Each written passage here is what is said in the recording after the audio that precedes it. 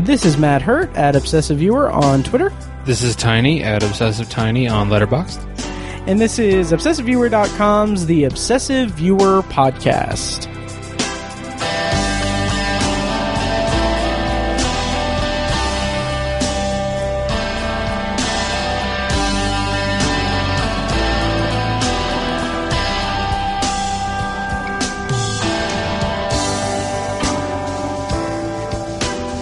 Hello and welcome to The Obsessive Viewer. We're a movie and TV podcast that covers a specific topic, be it genre, trope, movie, or show, each episode. You can find more of our work at ObsessiveViewer.com, more of our podcasts at ObsessiveViewer.com/podcasts. You can also like us on Facebook and join the Facebook group at Facebook.com/TheObsessiveViewer. You can also follow us on Letterboxd at Obsessive Viewer, Obsessive Tiny, and I am Mike White. And finally, you can support us on Patreon at Patreon.com/ObsessiveViewer at the minimum rate of $1 per month for an exclusive RSS feed with content recorded specifically for Patreon supporters. Also, a newly minted tier to the Patreon feed is that if you pledge $5 or more, you will get access to my stupid face. Whenever I see a movie in the theater, I will record a 5 to 10 minute reaction video and post it to the Patreon feed for the $5 or more ones. That's a new thing. I have one for Ready or Not popped up on there. I don't know why I said it like that. But yeah, check that out. Patreon.com/ObsessiveViewer. And Tiny. Yes, sir. How is it going? It's good. It's been a long minute. It has. Since I was on Obsessive Viewer. Yes, it really has. We've been doing a lot of behind the scenes work with Tower Junkies. Yep. I'm really excited because Tower Junkies, our Stephen King Dark Tower podcast, is actually going to be reasonably, hopefully, knock on wood, reasonably consistent, at least in October. Yeah. Because we have some episodes that are banked for the lead up to Dr. Sleep. Yeah, and then today the Institute came out, so super excited about that. Yes, but sir. That's Tower Junkies. Mm-hmm. This is Obsessive Viewer. Yeah, so yeah, it's been a while since you've been on like a full episode. Yeah. I checked the archive. You were on the episode where I talked about Good Boys, and we talked about something.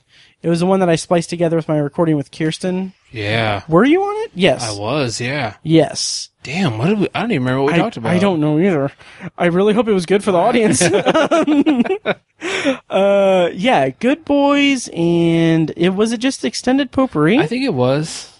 Yeah. I don't even remember. Oh, yeah, okay, yeah, that's, okay, it was the Matrix 4 news, Sony versus Disney, Spider-Man and the MCU. So yeah, it was just kind of a news roundup kind of thing. Yeah. Disney Plus, and I talked about Seven Samurai on 35mm. Right. So yeah. Anyway, so that was okay. So we had our 6-year anniversary back in June, and that episode was that episode that you were on for that I just referenced, was the first episode of year 7 of the podcast that you've been on. Oh my gosh. So we've got to rectify that, Tiny. Yeah. Yes. But like I said, we've been doing a lot of Tower Junkies work, so. Mm-hmm. Yeah. Which this is work. Yeah. So I'm docking you a week's pay. Oh man. Yeah. So today, what are we talking about, Tiny? We were talking about a 2019 documentary called Rapid Response. Yes. Sort of about the birth and after that evolution of motorsports medicine, kind of. Yes. Super excited to talk about that because we both grew up in Speedway. You grew up and are a grown-up racing fan. I am. I grew up annoyed at the loud noises. Nice. No, I never really took to auto racing or anything, so I think that'll yield some interesting conversation about this documentary. Nice. But before we do that, this is a bonus episode. That's pretty much all we're going to talk about. Maybe dip into some Hobbs and Shaw. Yeah. But before we do that, we have some news and updates and everything that we need to go through. Mm-hmm. So, as referenced before, we have a Patreon, which is patreon.com/obsessiveviewer. We have some new patrons and donations and everything, and new Patreon rewards that I referenced. So, just want to highlight that. We have new patrons, Aaron Jones, from the UK, and Matt Smeltzer from You're Gonna Love This or Not. He pledged to it as well.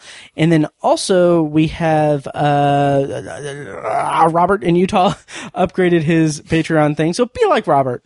Yes. No. I mean, pay us what you want. Like, Yeah. like it's seriously, like it's anything's appreciated. We really appreciate it. Totes. And don't like go out of like don't. Overdraft your account or anything. Yeah. Anyway, so thank you guys for supporting us and everything. Check out the feed and all that. So, and we got a couple of donations. Aaron donated in addition to his Patreon support. And then also, Robert in Utah donated as well. And he had a pitch for an idea for an episode that I'm going to keep secret for the podcast. Like, Tiny, you already know about it. You sly minx. Yes. So I'm hoping my foot is going to be in my mouth, I swear. I'm really hoping that we can get that to be like our Halloween episode. Okay. So we'll work on that. So very excited about that. Couple other things. One is I was a guest on two, count them two, won't take you long, because it's two, how many times can I say that number? Different, Twilight Zone podcasts. Oh, wow. Recently. So, my Twilight Zone podcast anthology is currently on a brief break from it because I just haven't had the time to really dive back into it. But I've had the time to record 2 guest spots on 2 other Twilight Zone podcasts. So anyway, if you're hurting for more anthology, check out, or if you want, better Twilight Zone coverage, check out, Between Science and Superstition. I was on, an episode where we basically just kind of shot the shit. It was a lot of fun. Nice. That is at, I think their URL is bsas.com, but I know that it's also betweenscienceandsuperstition.com. Anyway, so check that out. And also I made my third appearance on the submitted for your approval Twilight Zone podcast, my friend Brandon's podcast about the Twilight Zone, and we talked about the episode from season 3 of the original series titled Still Valley. It was a lot of fun, so I highly recommend checking out both of those podcasts, not just my episodes, but check out their podcasts and everything, because they're great people. Cool. So both podcasts have good people. Nice. I don't know why I said it like that. So anyway, let's dive into this. Let's. Yes. When I was growing up, I would get a favorite race driver. He might be killed 2 weeks later. So I get another favorite race driver. He'd get killed 2 or 3 weeks later. 1 out of 7 drivers was killed every year. My dad used to tell me that they're going to bring you back home in a body bag. Drivers in those days kind of accepted getting hurt. There were no paramedics. Drivers would stop their car and run over and try to get somebody out of a burning car. Gasoline explodes. Gasoline is a bomb. We can't have this happen again. So, Tiny, we both watched Rapid Response, which is a documentary. Okay. A 2019 documentary. IMDb plot summary is, in 1966, medical student and racing fan Stephen Olvey gets the opportunity of a lifetime when he is asked to volunteer at the Indianapolis 500 on their medical team. What started as a fun insider view of a sport he loved quickly devolves before his eyes as he sees the level of medical support given to the drivers whom he has befriended is terrifyingly non-existent. There's more to it, but I don't want to give much more away. It's a documentary about the medical, people, the medical responses and everything. Right. And the medical service, I guess, in the, racing community, and how people involved in the Indianapolis 500 and that were volunteering for the Indianapolis 500 kind of spearheaded this kind of like you said, evolution of evolving it into a much safer and humane practice. Yeah. So this documentary was directed by Michael William Miles and Roger Hines. I'm so sorry. But it is currently this week. We're recording this Tuesday night, September 10th. It is currently playing at Southern Plaza, the AMC Theater on the South Side. I would hope that it's going to go for another week, but it's very possible that by the time you're listening to this, it will only be in theaters for like a day. And I would say, spoiler for the review, I would say go check it out, especially if you're interested in racing in the racing community and medical stuff. Definitely. Yeah, let me actually check and see if they have their stuff posted. So anyway, Tiny, I feel like we are at an interesting, let's see. Oh, it will be playing for another week at AMC, on the South Side, Southern Plaza. So definitely check that out. Yep. So anyway, I feel like we're in an interesting position because, as I said, we both live in Speedway-ish, and both grew up in Speedway. You grew up a racing fan. I grew up a fan of listening to the buzzing of the cars from a mile and a half away. So how did you feel going into this documentary? And how did you feel about the documentary in kind of broad terms? I was really, I mean, obviously to admit my bias right off the bat, because of everything you just said, I was already on board with this hook, line, and sinker. And for context, how many Indianapolis 500s have you been to in your life? I have missed one Indy 500 since 1999. Jeez. So I've been to 20, but I have, in the last 20 years, I've only missed one. Wow. So, yeah. What happened? Cars turned left a lot. Oh, no, I mean, what happened that you missed the one? That's when I hurt my back. Oh. And I didn't want to go sit on bleachers for 4.5, 5 hours. Yeah. And I just couldn't do it. Okay. So I didn't go that year. I think it was 2008. Okay. Was the year I didn't go. Wow. But then the years after that, I was like, fuck it, I'm going. I really don't want to miss it again. Nice. Because it's one of my favorite things in the world. So actually, before we get into it, like, what is it about going to the race and racing, auto racing, that appeals to you and everything? Because, like I said, I've lived here for most of my life at this point, and I mean, it's just something that never really hooked me. Yeah. So what is it about it that really appeals to you? I think I really love tradition. Mm-hmm. Tradition in general, it just appeals to me. It's an aspect of history, and I've been a history buff for a long time. Mm-hmm. I think it's part of the reason why I'm also a Notre Dame fan. Oh, okay. Because Notre Dame is a traditionally powerhouse football program, and there's a lot of tradition with that school. Mm-hmm. In college football in general, there's like I kind of shit on the NFL all the time because I'm like, college football is just, I think, objectively so much better because there's tradition and rivalry and energy that you're never going to see in an NFL game. Right. That's every Saturday at every college game. So I think it's something about that draws me in. And the Indy 500 is just steeped in tradition and history. It's also the largest sporting venue in the world. The population of Speedway the day before Labor Day or the day before Memorial Day every year changes from 14,000 to about 350,000. Jeez, I did not realize it was that big of a jump. If it like the 100th running, there like when they talked about like not just the attendance but like media, racing teams, all the vendors and all that stuff, there were almost 500,000 people at the Indianapolis Motor Speedway. And I like to put into context my relationship to it and everything. When you were saying that, I was like, have they already done the 100th running? Or is that coming up? That was 2016. Okay, that's what I thought. This year was the 103rd. Nice. So yeah, and like for context, you could fit Kentucky Downs, Kentucky Derby, that racetrack, Sure. I don't know. Yankee Stadium, the Roman Coliseum, and a bunch of other things inside the Indianapolis Motor Speedway at the same time. I want to say that one of those other things, and this could be me being really stupid, is one of those things the Vatican? It might be. You could fit the Vatican inside the Indianapolis That is Motor Speedway. nuts. Yeah, that's just how big it is. It's just a huge place. And when you're there, and like I used to sit at the top of Turn 4, which Terrifying. is one of the highest points in the. It's one of the highest points in the venue. My buddy and I sat there for years.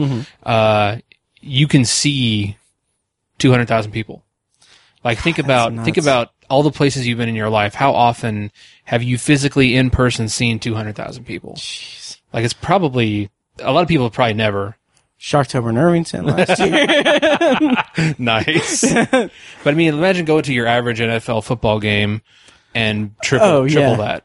That's nuts. Yeah. So that's just like honestly, the atmosphere is the best thing about it. Okay. Like I enjoy the racing too. Like that's totally cool. And, it's pretty amazing to see a car go 230 miles an hour. Yeah. That's pretty amazing. I love the engineering of it and all that. But for me, it's the tradition and the atmosphere. That's what totally makes it for me. Yeah. Okay.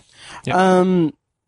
So the tradition, atmosphere, and seeing that and everything, like, to get even more specific, like, is that enough? Like, is that why you like sitting or standing in an open environment in late May? Yep. So I can't, like, it's exhausting just thinking about it. Yeah. You know what? It's kind of a sick thing where I kind of love it. It's like, like the price of your ticket is not just, the $100 you pay for the ticket. It's the buckets of sweat and the sun and the, getting up early and it's like, it's just everything. I'm like, it's like my wife will bitch about it. She's like, oh, we got to walk all the way down there. And I'm like, it's part of the price of admission. Jeez. So I was like, it's the best day of the year. Let's go. Like I just, you can't ruin my mood on race day. Like that's just how I know it's goofy, but I'm not going to make excuses for it. Oh, no. I'm not judging. It's something that I just never really connected to. I will say, racing video games, all about them. Oh, yeah, those are fun. Yeah, one of the Gran Turismo games had Indianapolis Motor Speedway on it. Yeah. And, it was really cool. Like, it was awesome. Yeah. But, so going into the documentary, like, how did you feel in broad terms about the documentary as well? I think in terms of, production value and the style of it, I think they did a good job. Like, I think it's a good documentary in and of itself. Obviously, I loved it because of the subject matter. But I think it's the subject in and of itself. Even if you take out the Indianapolis Motor Speedway, it's a really fascinating story. Yeah. I mean, these guys developed motorsports medicine. Like, it's not like, oh, we figured out how to, how to make the cars, how to make people not die. Like, no, like, no one was asking these guys, like, hey, can you guys, like, develop a technique for extracting someone from a car? They did it because they wanted to. Yeah. And they were curious about the science, and they, befriended these drivers, and they didn't like seeing them die. Yeah, that's what I was going to say. Like, also, drivers were dying. Yeah, 1 out of every 7 back in the 60s. And that is what kind of struck me so much about the documentary. Yeah. Like, as someone who is kind of on the outside of like this kind of racing culture, this fandom, what have you, even though I'm obviously very well aware of the ins and outs of it just by just living near it, and knowing that, like, on race day, okay, I'm not going to leave my apartment until all the 300,000 people have left town. Right. But like, what struck me about it is, like, memories of, like, okay, when I was a kid, the most interesting thing to me about racing, because, like, my dad was into it, like, he would watch it and stuff, and, like, we would do, like, a thing where, race morning, we would like, in the newspaper, they would have, like, the, lineup?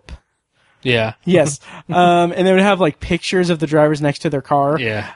We would tear them out individually and then put them in a hat, and then, like, each of us would pick, like, one. Yeah. And, like, whoever got the winner, like, got bragging rights. I don't think we rights, bet. But anyway, so, like, the tradition there. But, the most interesting thing to me about watching motorsports like that is like when things go awry, like wrecks and stuff. Yeah. And like, that's me as a kid. And like, one of the really interesting things about this documentary is that it I wouldn't say it recontextualizes it, but it's like, it opens my eyes to like, okay, like wrecks, like people will go to a race and like they'll be weirdly, morbidly thrilled by a wreck, but it's like, these are people that could die in like, especially like open wheel racing, and like the, like IndyCar racing, like it's depicted in this documentary. Like it's open. Like you can see their heads just chilling there. Oh yeah. And I'm just sitting there and I'm like, oh my God. And like the footage that they show is like, it's very tastefully done, and it's done in such a way, it's shown in such a way that it's very clearly getting its point across in the documentary that, yeah, these are horrific incidents and accidents that, for decades, it took a long time for them to develop like safety precautions and stuff. It was just, I was really fascinated by the way that the documentary kind of showcased how it was just kind of like, a hazard of the job, like it, right. I don't know, what's the word I'm looking for? It's a risk he took. Yeah. But yeah, it was really, really engaging, I thought. Definitely. Like the wreck of, Danny Ongaius, 1981. That I had heard about that wreck. Obviously, I wasn't there. I wasn't born yet. Yeah. But my father-in-law is a huge Indy 500 fan. Okay. And he used to go to the races, and like I remember we were at he loves to go to a local restaurant here in town that's been around for a while called Charlie Brown's. Oh yeah. Yeah, you worked there I worked there for like a few weeks. Right. And I won't tell that story. Okay. I'll save that for Patreon. Yeah. Well, there's a racing theme at the restaurant. And a bunch of the drivers have actually, one time Paige and I went there, we saw AJ Foyt there. Oh yeah, I remember that. I was just like, it was incredible. But I've probably seen a bunch of people there. You and probably I'm just like, did. Pancakes. Right. But anyways, it's interesting that it's racing themed too, because like, yeah, I mean, very famous race car driver was Charlie Brown. Yes, he was totally. It's a really great restaurant. I really love that place. It's awesome. It's a breakfast joint mostly. Anyways, there was there's memorabilia all over the place, and there was a picture or something or a poster of Danny Ongaius, and I didn't know who he was, and we took my father-in-law there, and he loved it, of course, because of all the racing stuff. And the pancakes. And the pancakes, yeah, that stuff. But he saw that picture, and he's like, "Oh man, that's Danny Ongaius," and I was like, "Yeah, who was that?" And he was like, just let out a big sigh, because he was like there when he died. Jeez. Like, and he didn't see it like in person, but he was like, there's 300,000 people there, and he's like, you would not believe how quiet it was. Really? When they were, because like, because as Dr. Olvey, the main doctor in the documentary, talked about, when they showed up to the wreckage, basically they just like got out a sheet and laid it over. Yeah. That's how bad it was. Yeah. And he was like, when we saw that happening on the big screen, we were just like, it was just so quiet. He's like, I'll never forget that. So that's that. Like, wow. When he told me that story, I was just like, really, that was a pretty amazing story that he remembered that. And that kind of puts it in perspective to how, wrecks are exciting and big and kind of fun. Like, I hate to say it, but it's kind of fun. But it's really, it's a super morbid thing that it's exciting, and part of you wants to see wrecks, but at the same time, like, as soon as they happen, you're like, holy shit. And like, the worst I ever felt was I sent you a video. Yes. I'll put a link in the show notes. It was the 101st running of the Indianapolis Motor Speedway. Scott Dixon. Which was in 2017. It was 2017. Yes. Yeah. Scott Dixon and, I can't remember the other guy's name. He's not a big name. Scott Dixon is a multiple time champion of IndyCar, but he got airborne. He ran into this other guy, 200 miles an hour, got airborne. When his car finally stopped, he only had one wheel left on it. He landed on a wall. Right. That just like, it's crazy. Yeah. Just look up the 2017 Scott Dixon wreck, in the short chute between turns 1 and 2.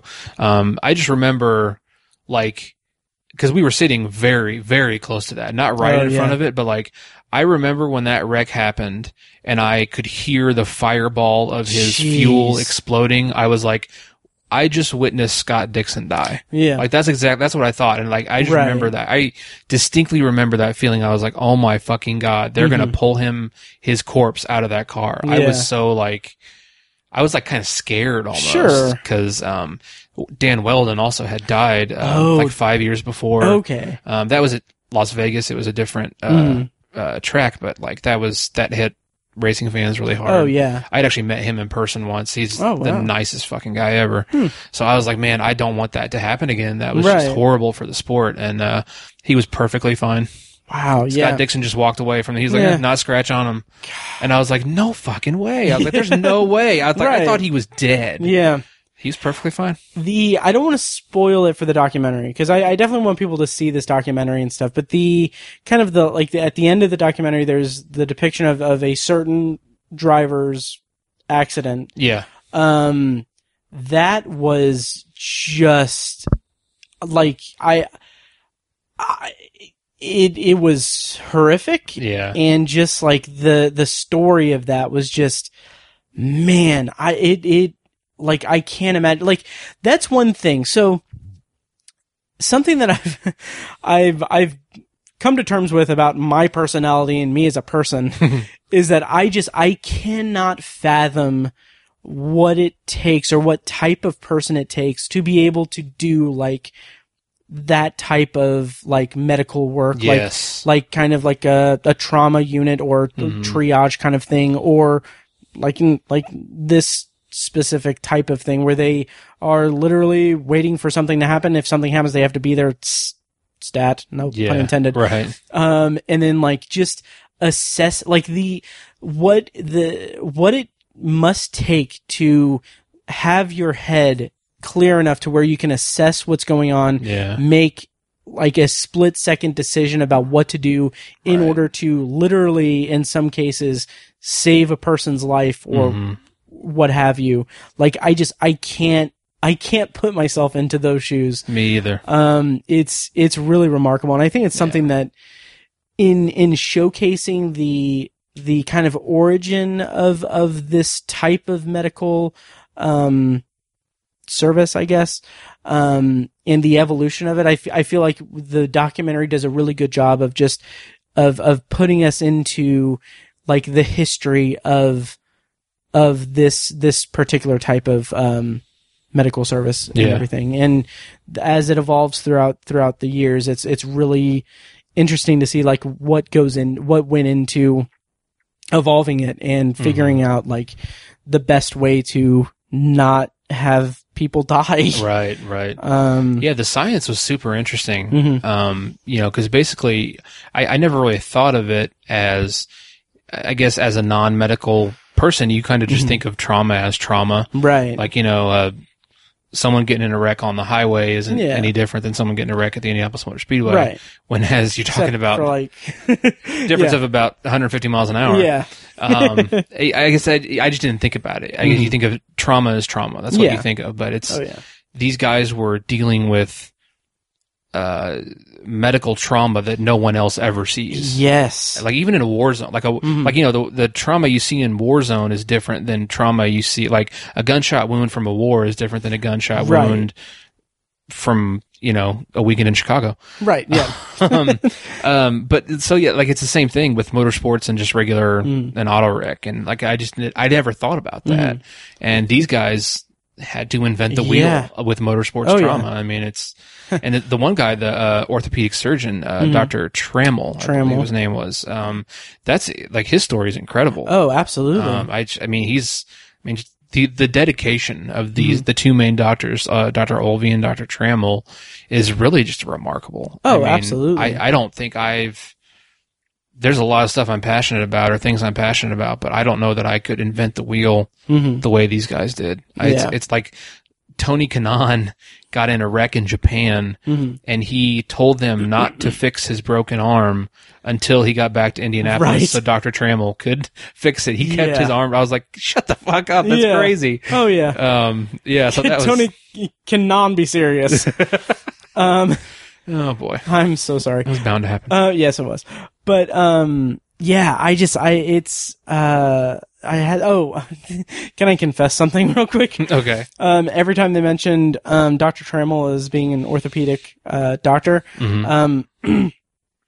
so for the longest time during the documentary, I had to pause it and, look it up. I kind of got orthopedic, confused with something. I thought it was like a foot doctor. Oh, like podiatry? A podiatry, yeah. And I was like sitting there thinking like, wow, their feet must be really, like that's a real trouble area. Like, I guess since they have like the pedal and stuff. Yeah. That's funny. But no, an orthopedic doctor is a doctor of bones and muscles and interior stuff. I don't even know, really. Yes. Like a structural doctor, essentially. Sure. The structure of the human body, Yeah. for more lack of a better word, I guess. Yeah. Speaking of which, there is specifically like one part that goes into, it's talking about the science of like what happens in the car with the driver when it experiences that trauma and stuff. Mm-hmm. I thought that like the computer generated like demonstration that they showed was like, it was talking about concussions. Right. And like, it's just seeing that visually represented in like a kind of like a computer kind of like generated way. Yeah. Seeing like what happens like in the skull. Right. Was really like put it into an interesting context and everything. Definitely. So I really appreciated as that. someone who's had several concussions. Right. Yeah. From the foosballs. From the foosballs. Yes. Yeah. Yeah. Yeah. It's funny. Side note, there was a documentary about football, high school football, and like, it was like narrated by, Friday Night Lights, Taylor Kitsch. Oh, okay. Narrated by him, and I think the guy who played Jason Street on Friday Night Lights was like involved in it because he had like an organization or something. Or I don't know. But anyway, it was about like spinal cord injuries in high school football players and stuff. And like, I only watched like 10 or 15 minutes of it because like it kept saying like it was framing it in a way that's like, but like football is so amazing and everything, and is it worth all the spinal injuries? And like, I just thought of like that Parks and Rec episode where they're looking at like the smog and the pollution and stuff and like the beautiful sunset, and it's like, oh, it's all the runoff from the Sweetums factory. It's beautiful, but is it worth all the asthma? And then Ben Wyatt's like, no. Like, that's how I felt watching this. I was like, is it worth all the spinal injuries? Like, no, it's not. No. Like, no. I don't think it is. No. Yeah. But, yeah, anyway, so that's a small tangent, but rapid response.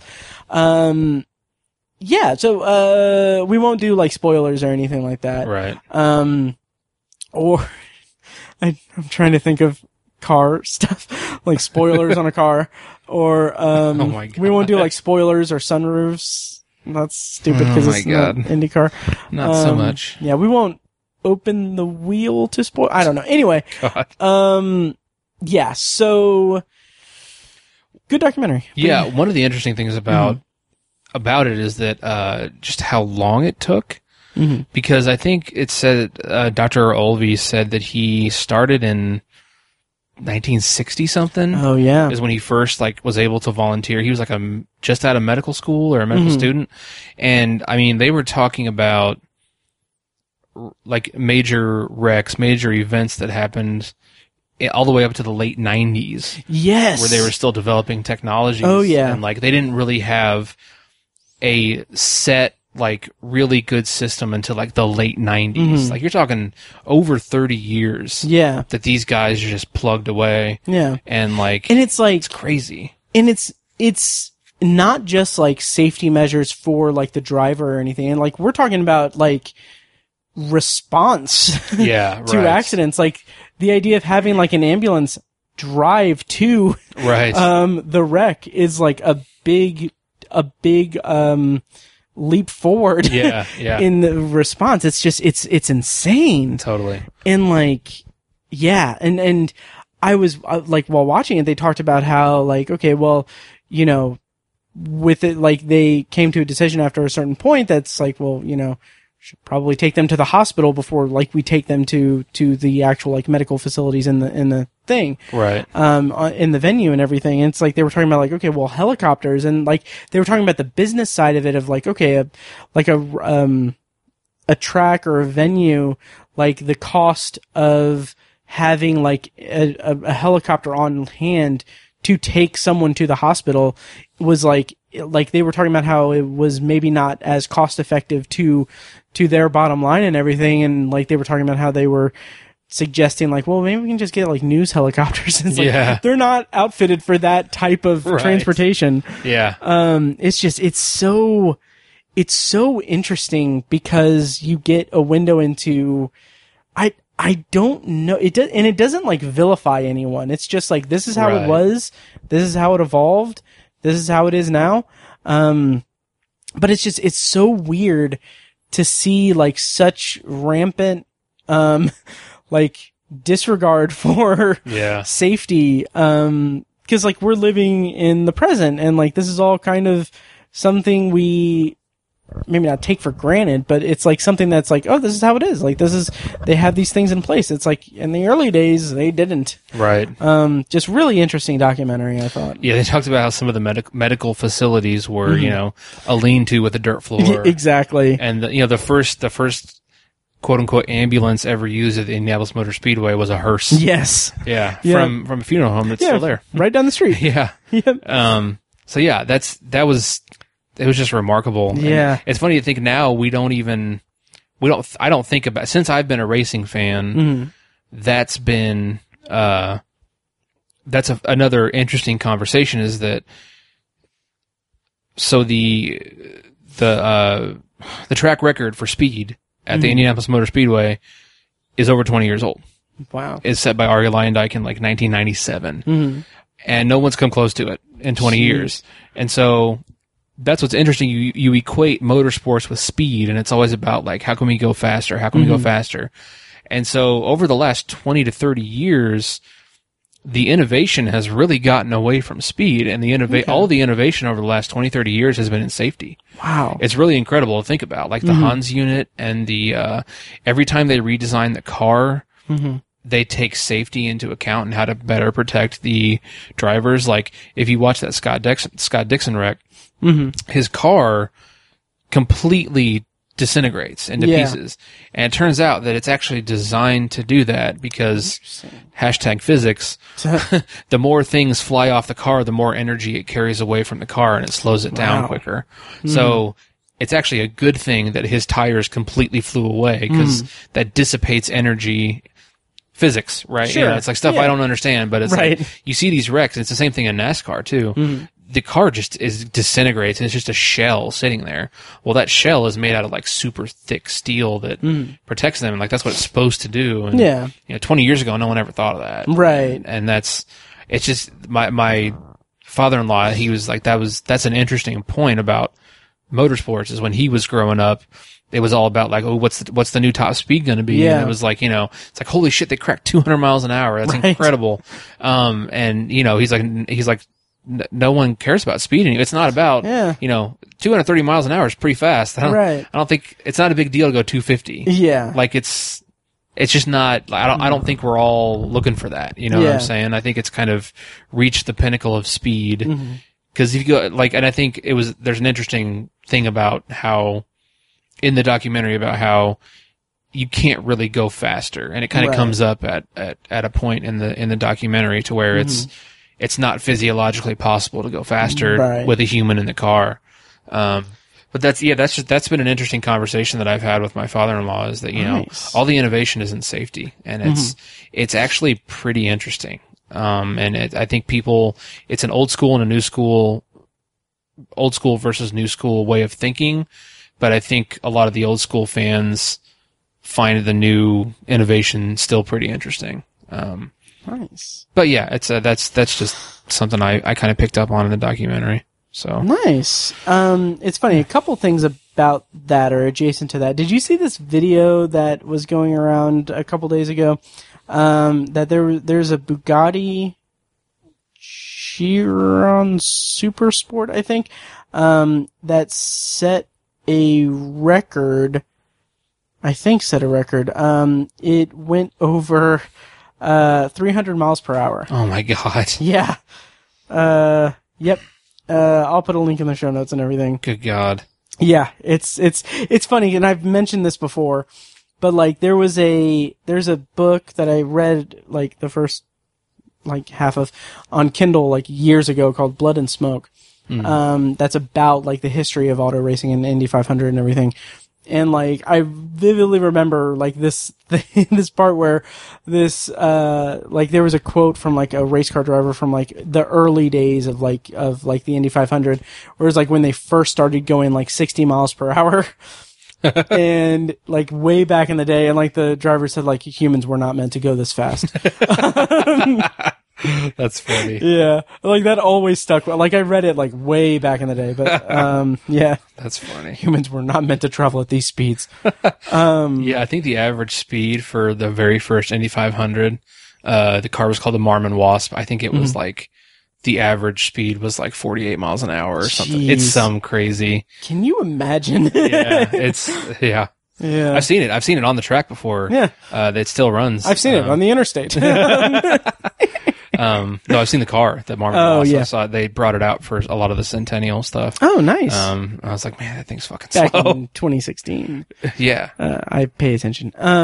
Anyway, the other thing I was going to say is like that Scott Dixon crash and everything, like, as you said, like it's like now safety regulations are to have like the car disintegrates on purpose, because of physics and everything. But like something that struck me, and I don't know if you know the answer to this offhand, but like how much does like a single race car like that cost? I don't know. Okay. I don't know. I mean, it's expensive. Yeah. I know that. Because like, I mean, with a crash like that, like it's done. Like there's nothing. Right. Right. And do you think that, cause like NASCAR is also a thing, stock car racing. Yes.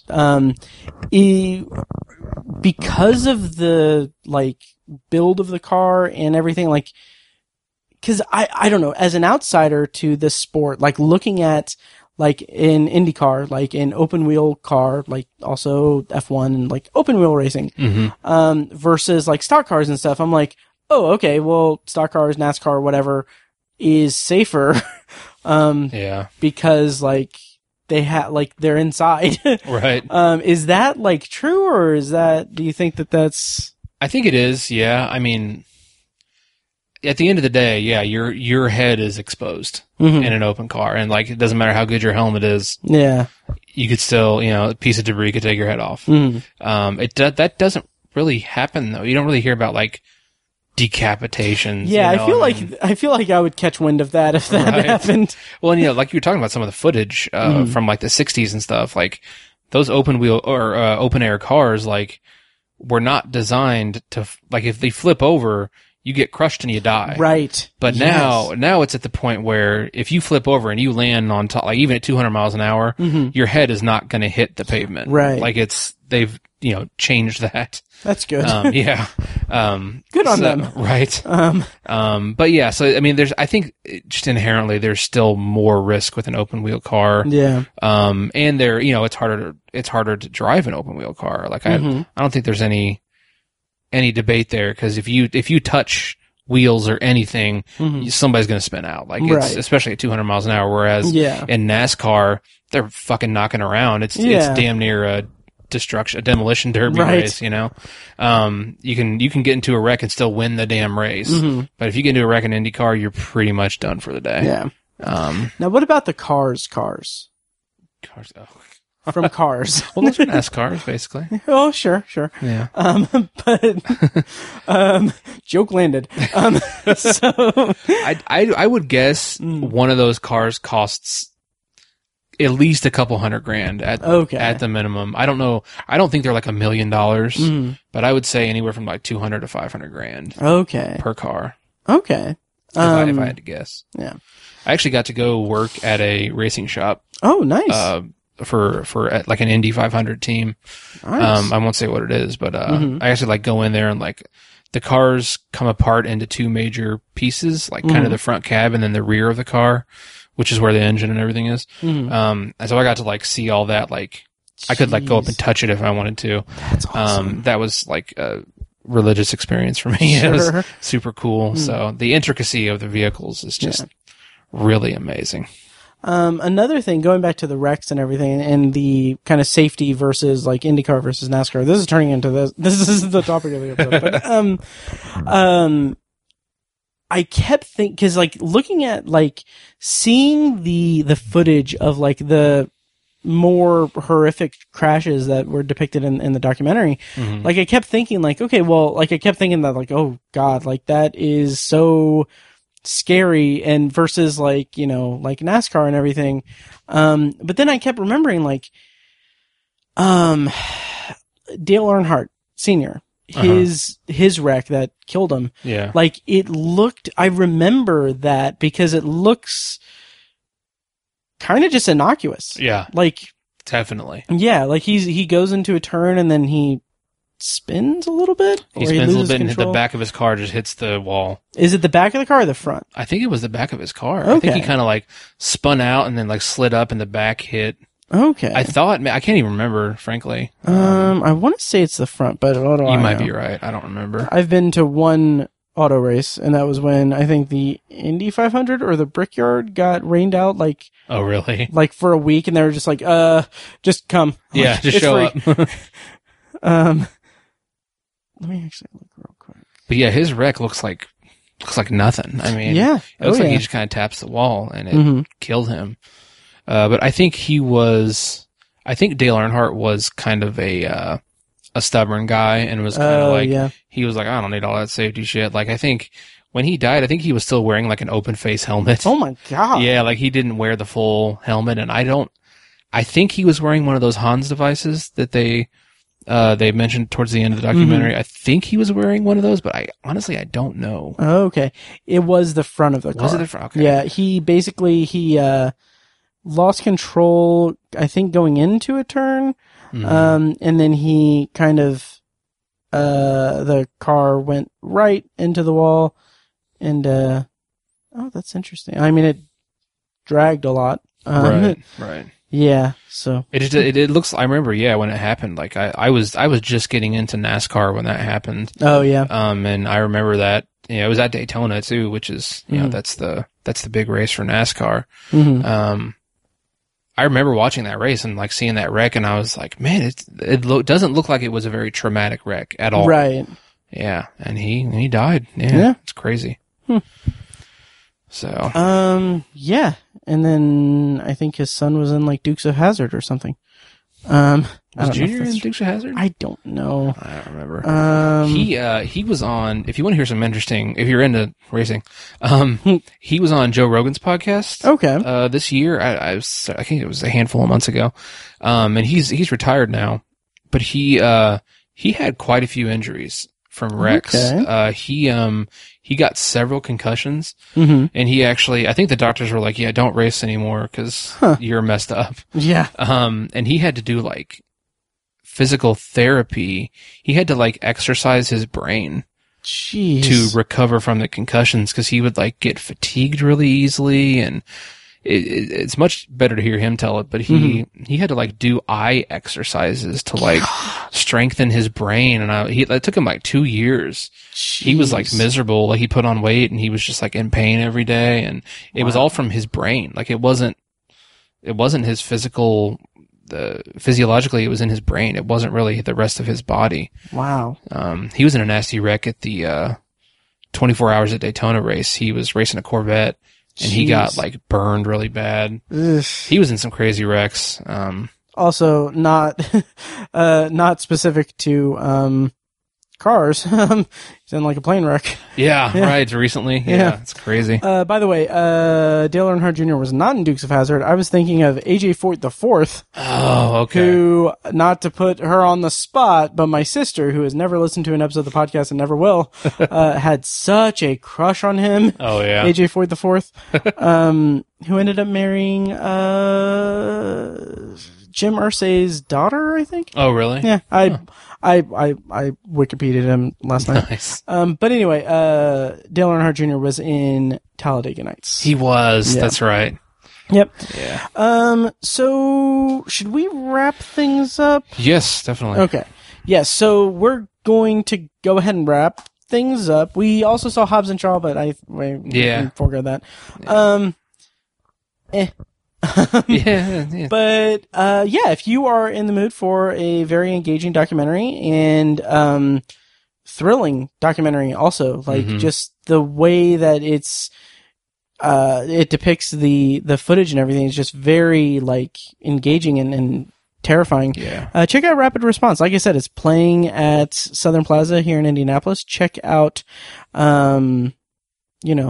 check your local listings. Yeah. I mean, obviously I loved it, but I knew I was going to, and I can't separate my bias from it. I just can't. I really didn't know how I was going to respond to it because it just isn't something that really interests me, the subject matter, but right. It's a well done documentary that is an interesting story and everything. And that kind of is what hooked me. Yeah.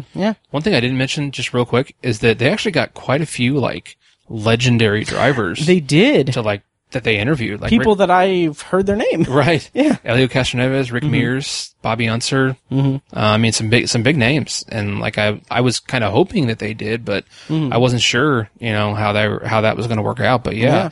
And I had no idea that some of those guys suffered some pretty significant injuries. Yeah. Chip Ganassi, I had no idea. Oh, yeah. I had no idea that he had a wreck like that. So yeah, that was cool to see. Yep. Oh, yeah. So, yeah. So I think that will do it. Yep. I did have something that I was saving for the end. So, as we wrap up and everything, I was going to pretend to put you on the spot, Tiny, and be like, yeah, we're going to have Tiny sing us a song. But, oh my God. I have no idea why. But I did want to mention that, sorry that we're not doing Sharktober in Irvington, guys. Yeah. We'll Life be back. gets in the way. It does. It does. So I did want to mention that our friends over at Nightmare on Edgewood, they are opening up their 2019 season. It opens September 20th and runs to November 9th. They are at a new location. It's at 1927 South Meridian Street in Indianapolis. It is, just to refresh everyone's memory, it's Indy's only full contact haunted house. It's their 41st season at a new permanent location. Again, that's September 20th is when they open. And it's on the same city block as House of Trepidation, which is another, haunted house that they've partnered with a lot and everything. So check that out, nightmareonedgewood.com.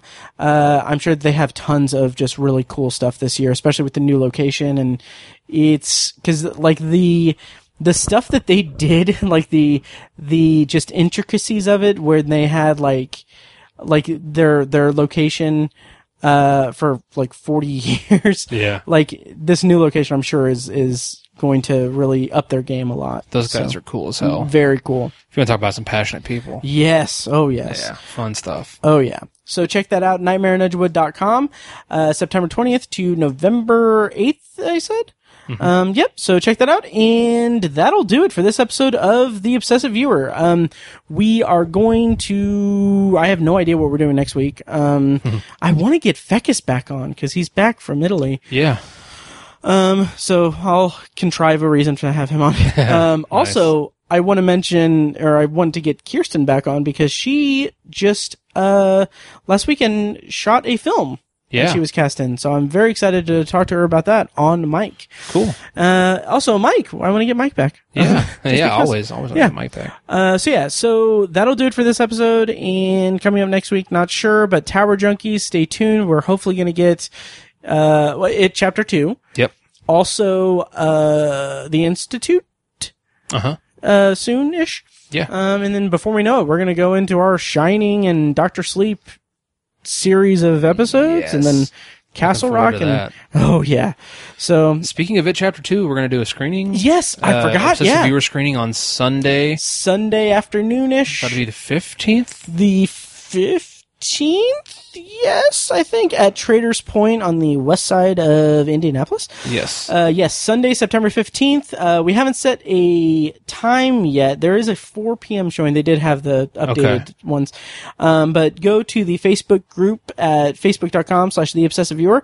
Join the Facebook group and check the comments on that. We're going to have a group screening. I'm very excited about it. We did this 2 years ago with it, Chapter 1. Super excited about it. Yeah, and we'll have our review. I kind of have the hiccups and the yawns, but we're going to have our review on Tower Junkies soon. So, yeah. All right, well, that'll do it for this episode of The Obsessed Viewer. I think I've said that 3 times now. Check out Rapid Response and our It screening and everything. So, yeah, thank you for listening, and we'll see you next time. Thanks.